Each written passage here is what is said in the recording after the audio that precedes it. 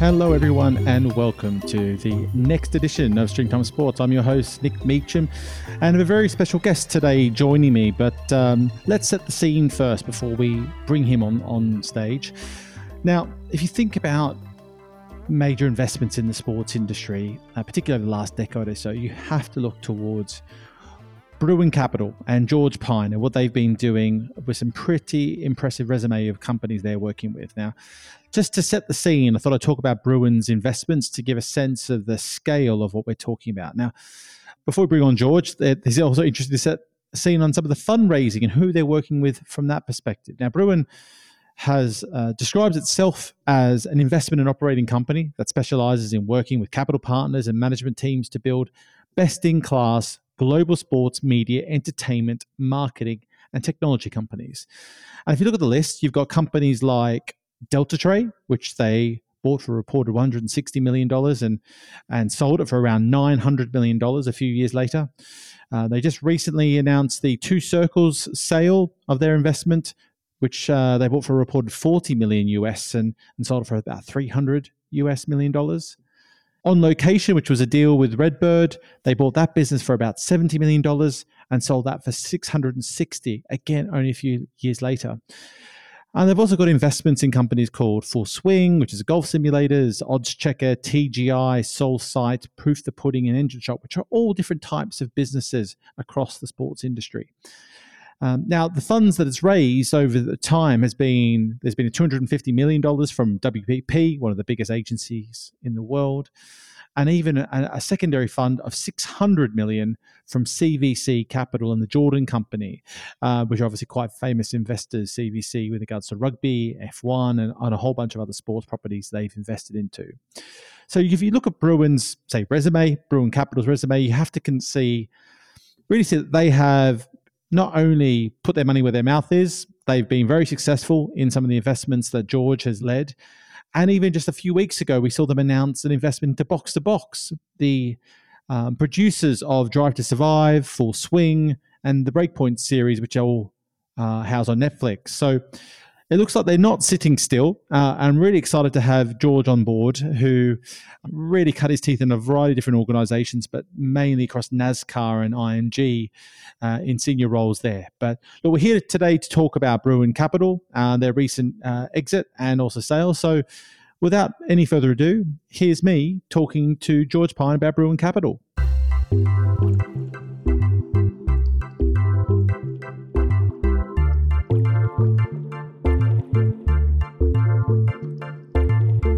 So, George, great to have you on the Stringtime Sports podcast. Now, you have certainly started 2024 with a bang.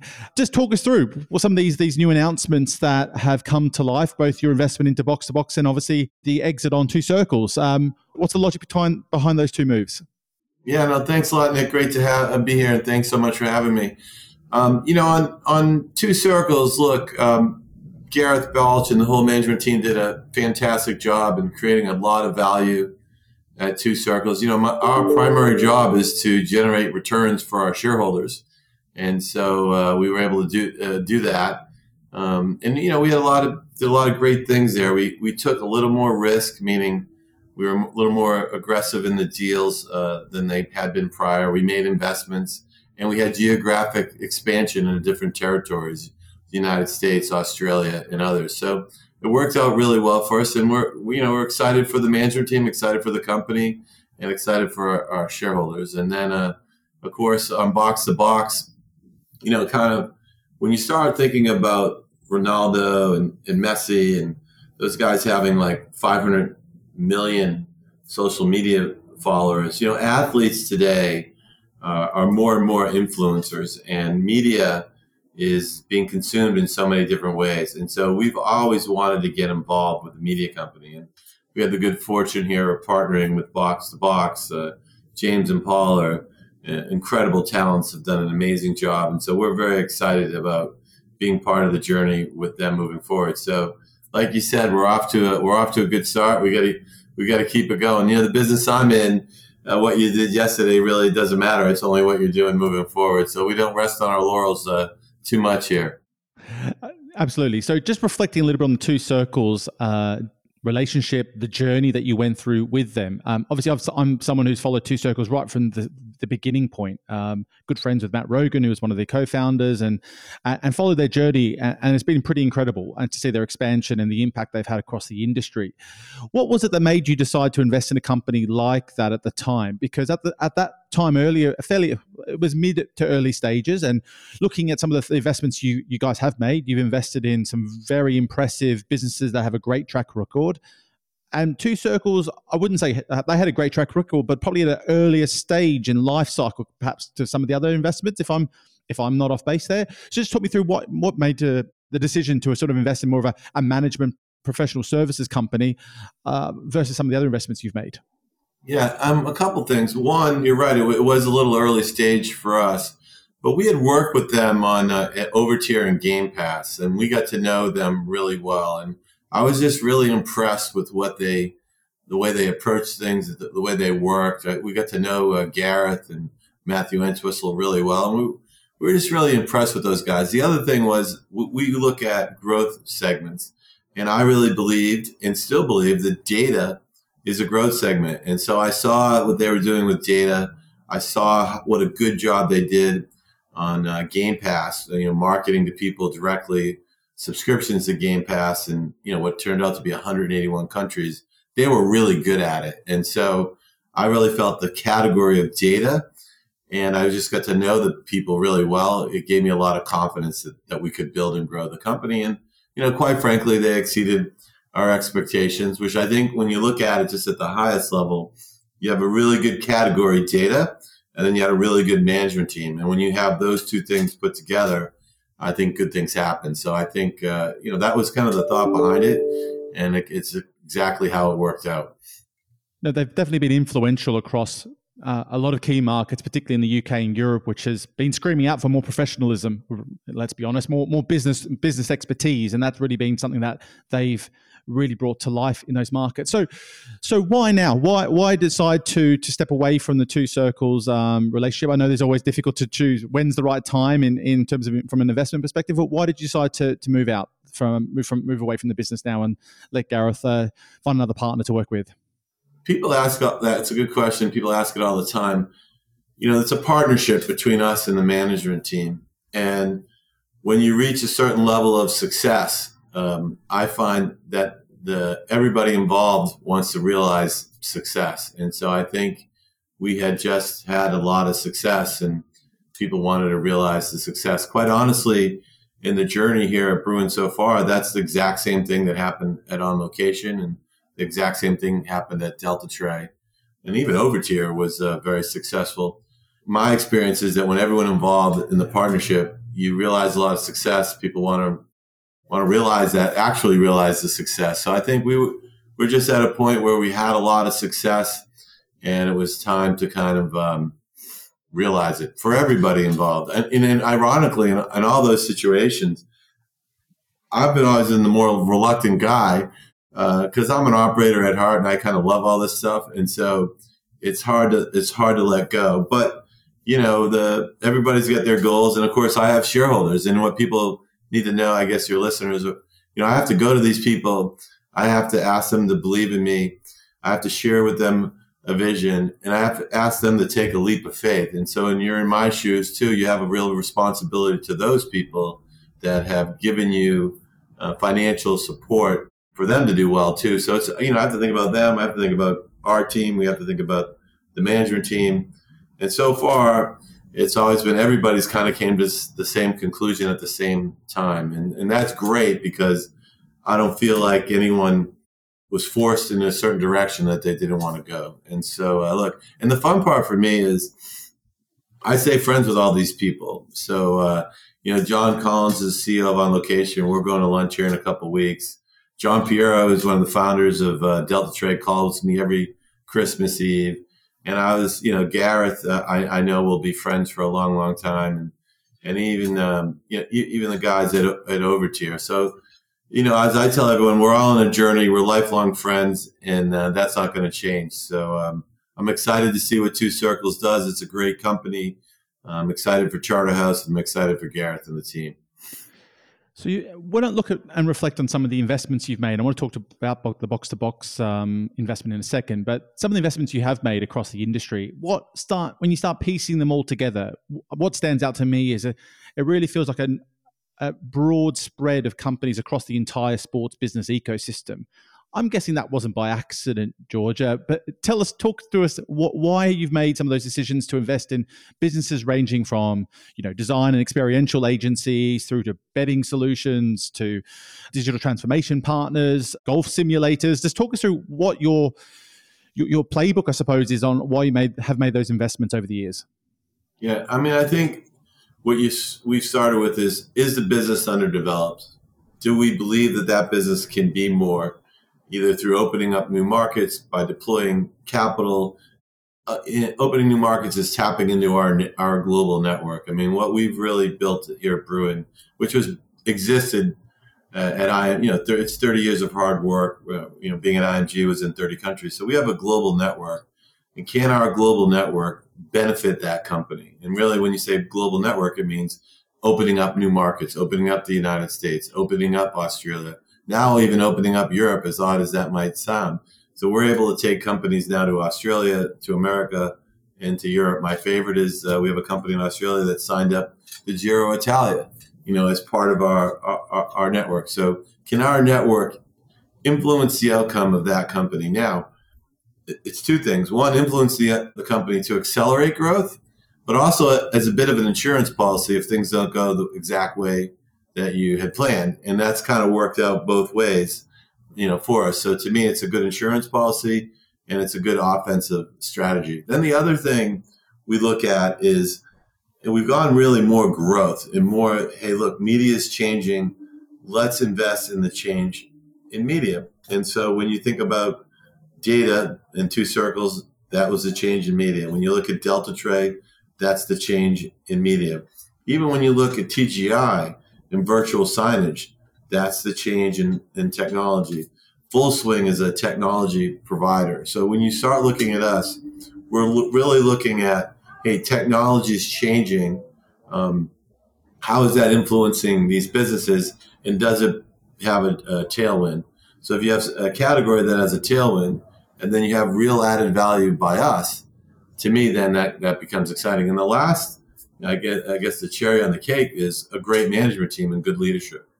And so when you put all those things together, good things happen. And so that's kind of how our thinking has evolved. You are right, Nick, though, that when I started this, would I have believed that we would be as global as we are?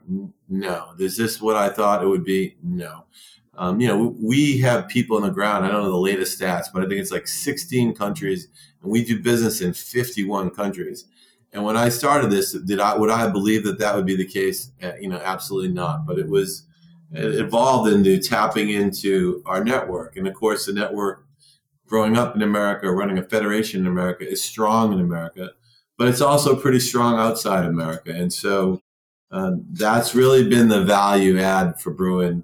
In addition to, I like to think that we're pretty decent people to work with, very streamlined. And, when I meet the companies and the CEOs, I always say the only person you'll always deal with is me, which is true. So that can be good or bad, depending on what you think of me. But I stay involved with the companies, till the end. And the last thing I would just say is, yes, proof in the pudding, On Location, those were not tech related, but we felt those are businesses that had real growth potential and that we thought we could add a lot of value to. One of the things I look at and reflect before coming on this podcast, George, was that looking at the level of investment that is coming into sports, there's a significant amount of money coming in different areas, from different areas and into different places. But what Bruin have done is, I feel like, I don't want to say carved out a niche, but it's more they've carved out their own space where there's a lot of investment from different funds and other properties into teams and clubs and leagues, and trying to get a piece of that commercial pie from a league-wide perspective. And you've got a lot of people trying to work in that startup space and trying to take bets in short to try and get the best returns they can. There doesn't seem to be a lot of players really investing in again, into the ecosystem itself, investing into sports businesses that can drive the industry forward, like particularly like Bruin has. Why do you think you agree, firstly, and why do you think that's the case? I agree. That is kind of as you said, we'd better say that area we've carved out the niche, but nevertheless, you are right. I mean, I think that is really kind of where our differentiator is, that we're really investing in the businesses around sport than investing into the federations or clubs themselves. And you're right. I mean, there's a massive amount of money being invested into the clubs and the federations, which from what we're doing is actually a good thing, because it makes performance in excellence in the companies around the sport more important to pay off for those investments. So it's actually a good thing. And why there aren't more people that do that? I do think, the background's unique when you think about it, right? Ran a federation, worked for a private equity guy for 9 years, running a company that was in 30 countries with vast lines of sports business is a unique opportunity. And so bringing that skill set in, and, I have to give credit. The guy was tough, but I learned a lot from Ted Forsman. I went in his office, or he came in my office every single day. I was there. And so I apprenticed around him. And, I have to give credit to some of the guys that, Bill France, John Portman, Ted Forsman. I worked for great guys, and I learned a lot on the financial side, which complements the sports operating experience. So I think that background was a little bit unique, which allows us to play in a space that other people, you might have somebody else that has operational experience, but maybe not as much financial experience. You might have someone that has a lot of financial experience, but not as much operational. And then, somebody, Bruin right now, we have 14 advisors all around the world. And so we really do have a global network. And so that's kind of a unique background that gave us this kind of place that we're kind of at right now. That we, are there people that we compete with from time to time? Yes, but it's never the same person. We never see, the same person. And we do a lot of our stuff's bilateral, not in processes, where we get to know the management team. We like them, they like us, and we figure it out. So with the box-to-box investment, God, a bit of a tongue twister for me. What's interesting about that business is what they have done so far has been truly transformative to the properties they work with, because they found, again, a gap and an opportunity with what they did with, say, the Drive to Survive series has obviously caused a huge momentum shift with regards to F1 and its ability to engage new audiences. And most people, both in F1 and around it, will say that was one of the driving forces for their growth and interest from a younger generation of fans. They've also recently done Full Swing and Breakpoint series for tennis and for golf. It seems like one of the questions for me looking at them is, what is the next step for them? So they're getting someone like you guys on board. One of the lines I think you use is to be flexible with the capital investment to try and drive growth for these operators that you're working with. How does a business like that is come out of the gates pretty quickly? How do you keep momentum with something like that in a market that has seen a lot more people come to the table with ideas and documentary series and those types of storytelling opportunities around this space? Yeah. So again, it's, I'll use two circles and compare them back and forth. So one, you have a really good management team. Two, you have a really good product, right? I mean, like I said, media is exploding, right? And so when I look at things like Spring Hill Media, Omaha Productions here in the U.S., creating enormous value, I see Box to Box as somebody that has the potential to be like those other entities. So I think it's a great category to be in. And when I was here in the U.S., I won't manage the commissioner's name, but I often go around and ask friends for advice, and they say, "Man, we really think media is going to explode, short and long form content. We just think it's going to grow and grow and grow." And I know that lunch in August, it wasn't lost in my mind. So I think the category is really good. I think the management team's really good. So those, if you think about Gareth, really good management team. Data is a really good category. Media is a really good category. James and Paul are really good executives. So then now you sit there and say, well, what about us? Well, we've got a global network, although they're pretty penetrated, but we think we can add to the network. And also, just like Two Circles, when we work with Two Circles, when we started, they were primarily fee-based. And we started taking more risk, meaning lower fees, but more upside. And we started investing capital in some acquisitions and in new businesses. So I think and it worked, right? And so the same thing I see here with Box to Box, where we can invest capital in projects where before they might not have been able to invest capital in those projects.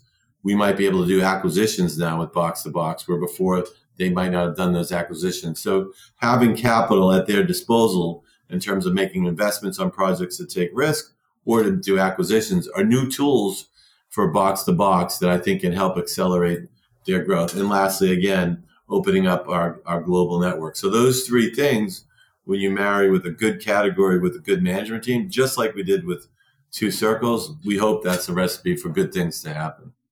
George, you mentioned that you're hearing and seeing, the growth of media sort of exploding in terms from a consumption perspective, I'm guessing, but we're also seeing across the industry some challenges, particularly for the lower tier sports properties, less so for the top tier, around media rights revenues.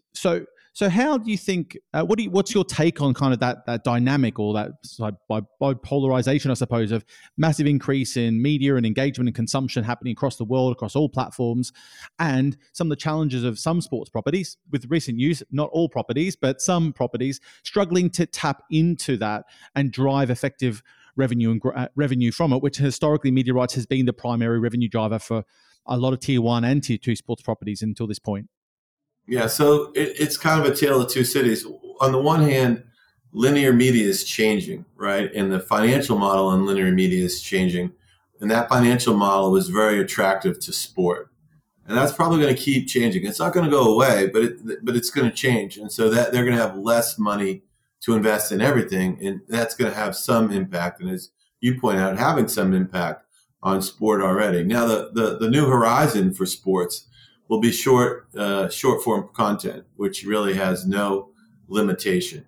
And also building a direct one-on-one relationship with consumer through data, I think really is the new frontier for sport. It's going to take a long time, I think 10 years, to really get to that place where I have a relationship with you, the consumer.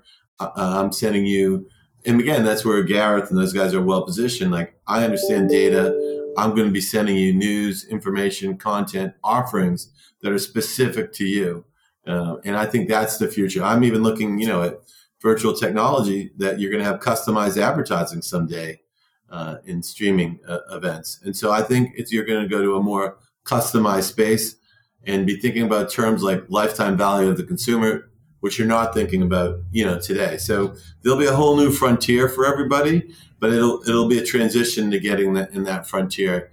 And that transition could be bumpy because, as you said, the linear rights, while not going away, may not have the robust growth that they used to have. So we're at the beginning stages of that transition, and we'll have to see how that, all plays out. And lastly, linear television, sports is invaluable. It's by far the most valuable thing on linear television.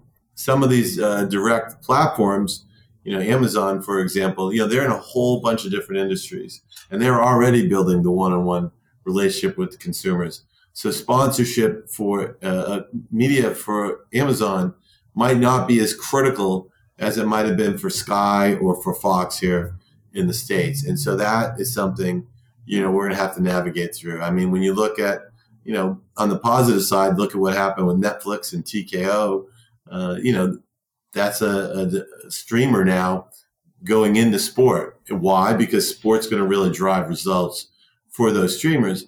But the margins in streaming are different than they are in linear media. And so the opportunity might not be the same in streaming that it was in linear media. And sports is invaluable in linear media, but probably a little less valuable in streaming media. And so it's navigating that change. But in that change, I have the one-to-one offering that I never had before. And I'm probably got a lifetime value. What's the lifetime value of a Liverpool fan? Pretty good. What's the lifetime value of an All Blacks fan?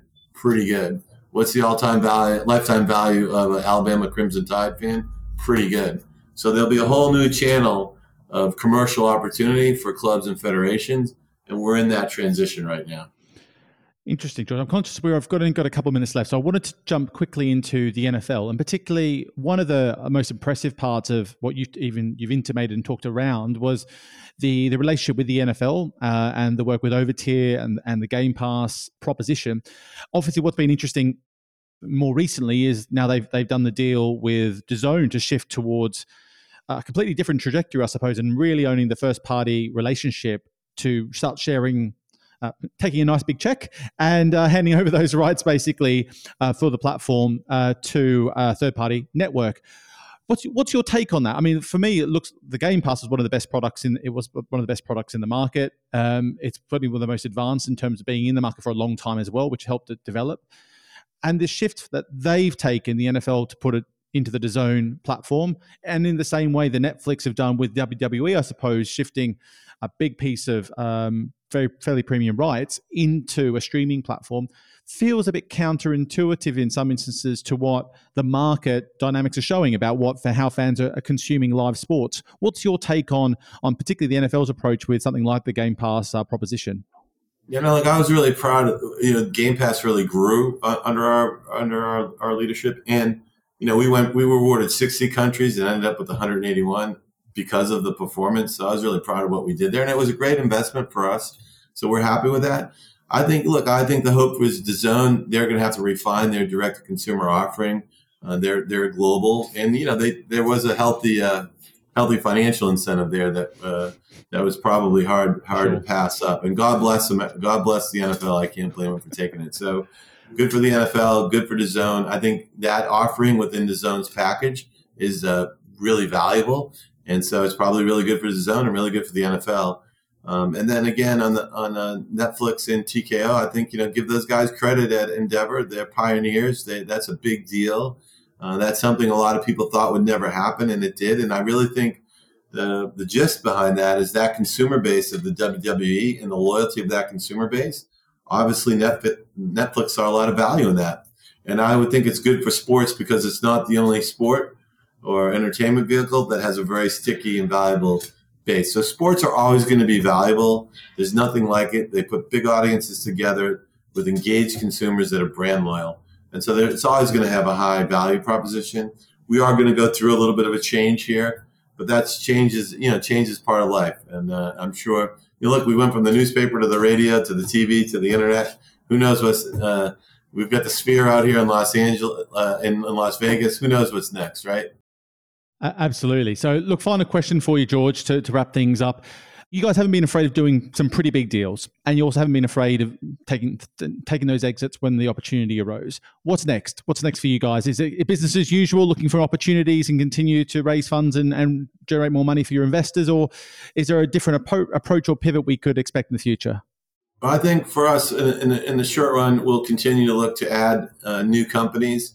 And then in the long run, we'll be looking to continue to do what we're doing, and we'll see where that takes us. It could be some new opportunities for us in that regard. So look, I'm going to keep working I'm at this. I want to do this for another 10 or 15 years. So I'm not going away. I love what I do. I love the business. You're talking about a guy that grew up loving sport, came from a family of sportsmen, and and got to work in a business that he loves. So I don't see that changing anytime soon. Well, look, George, I really appreciate you finding some time in what is a very busy schedule for you at the moment. Lots of deals happening, and I'm no doubt looking at your next big opportunity. Look, really excited and thankful for what you guys are doing for the industry, because I do think that the industry does need more and continued investment in that sports business ecosystem to keep driving the transformation and those opportunities you've talked about. So look forward to seeing what's next from you and from the Bruin team. All right. Well, thank you so much, Nick. It's great to be here, and hope 2024 is a great year for you and your SportsPro. Before you go, myself and Nick would just like to thank you for tuning into this episode of Streamtime. If you found the episode insightful, please make sure you like and subscribe on whichever platform you listen to. As a growing podcast, we'd greatly appreciate your support in sharing or writing a review. Ultimately, we want this podcast to not only entertain you, but also hopefully help you navigate the digital sports landscape. If you have any feedback on previous episodes or any topics and speakers you'd like to hear from in the future, please don't hesitate to reach out. You can find myself and Nick Meacham on LinkedIn or on Twitter. My Twitter handle is @SportsProChris1. Nick can be found @SportsProNick. Of course, if you want to stay fully up to date on the sports business news cycle, please make sure to visit the SportsPro Media website or sign up to one of our several newsletters to make sure you don't miss anything. Once again, thank you, and we look forward to you joining us next week on the Streamtime podcast.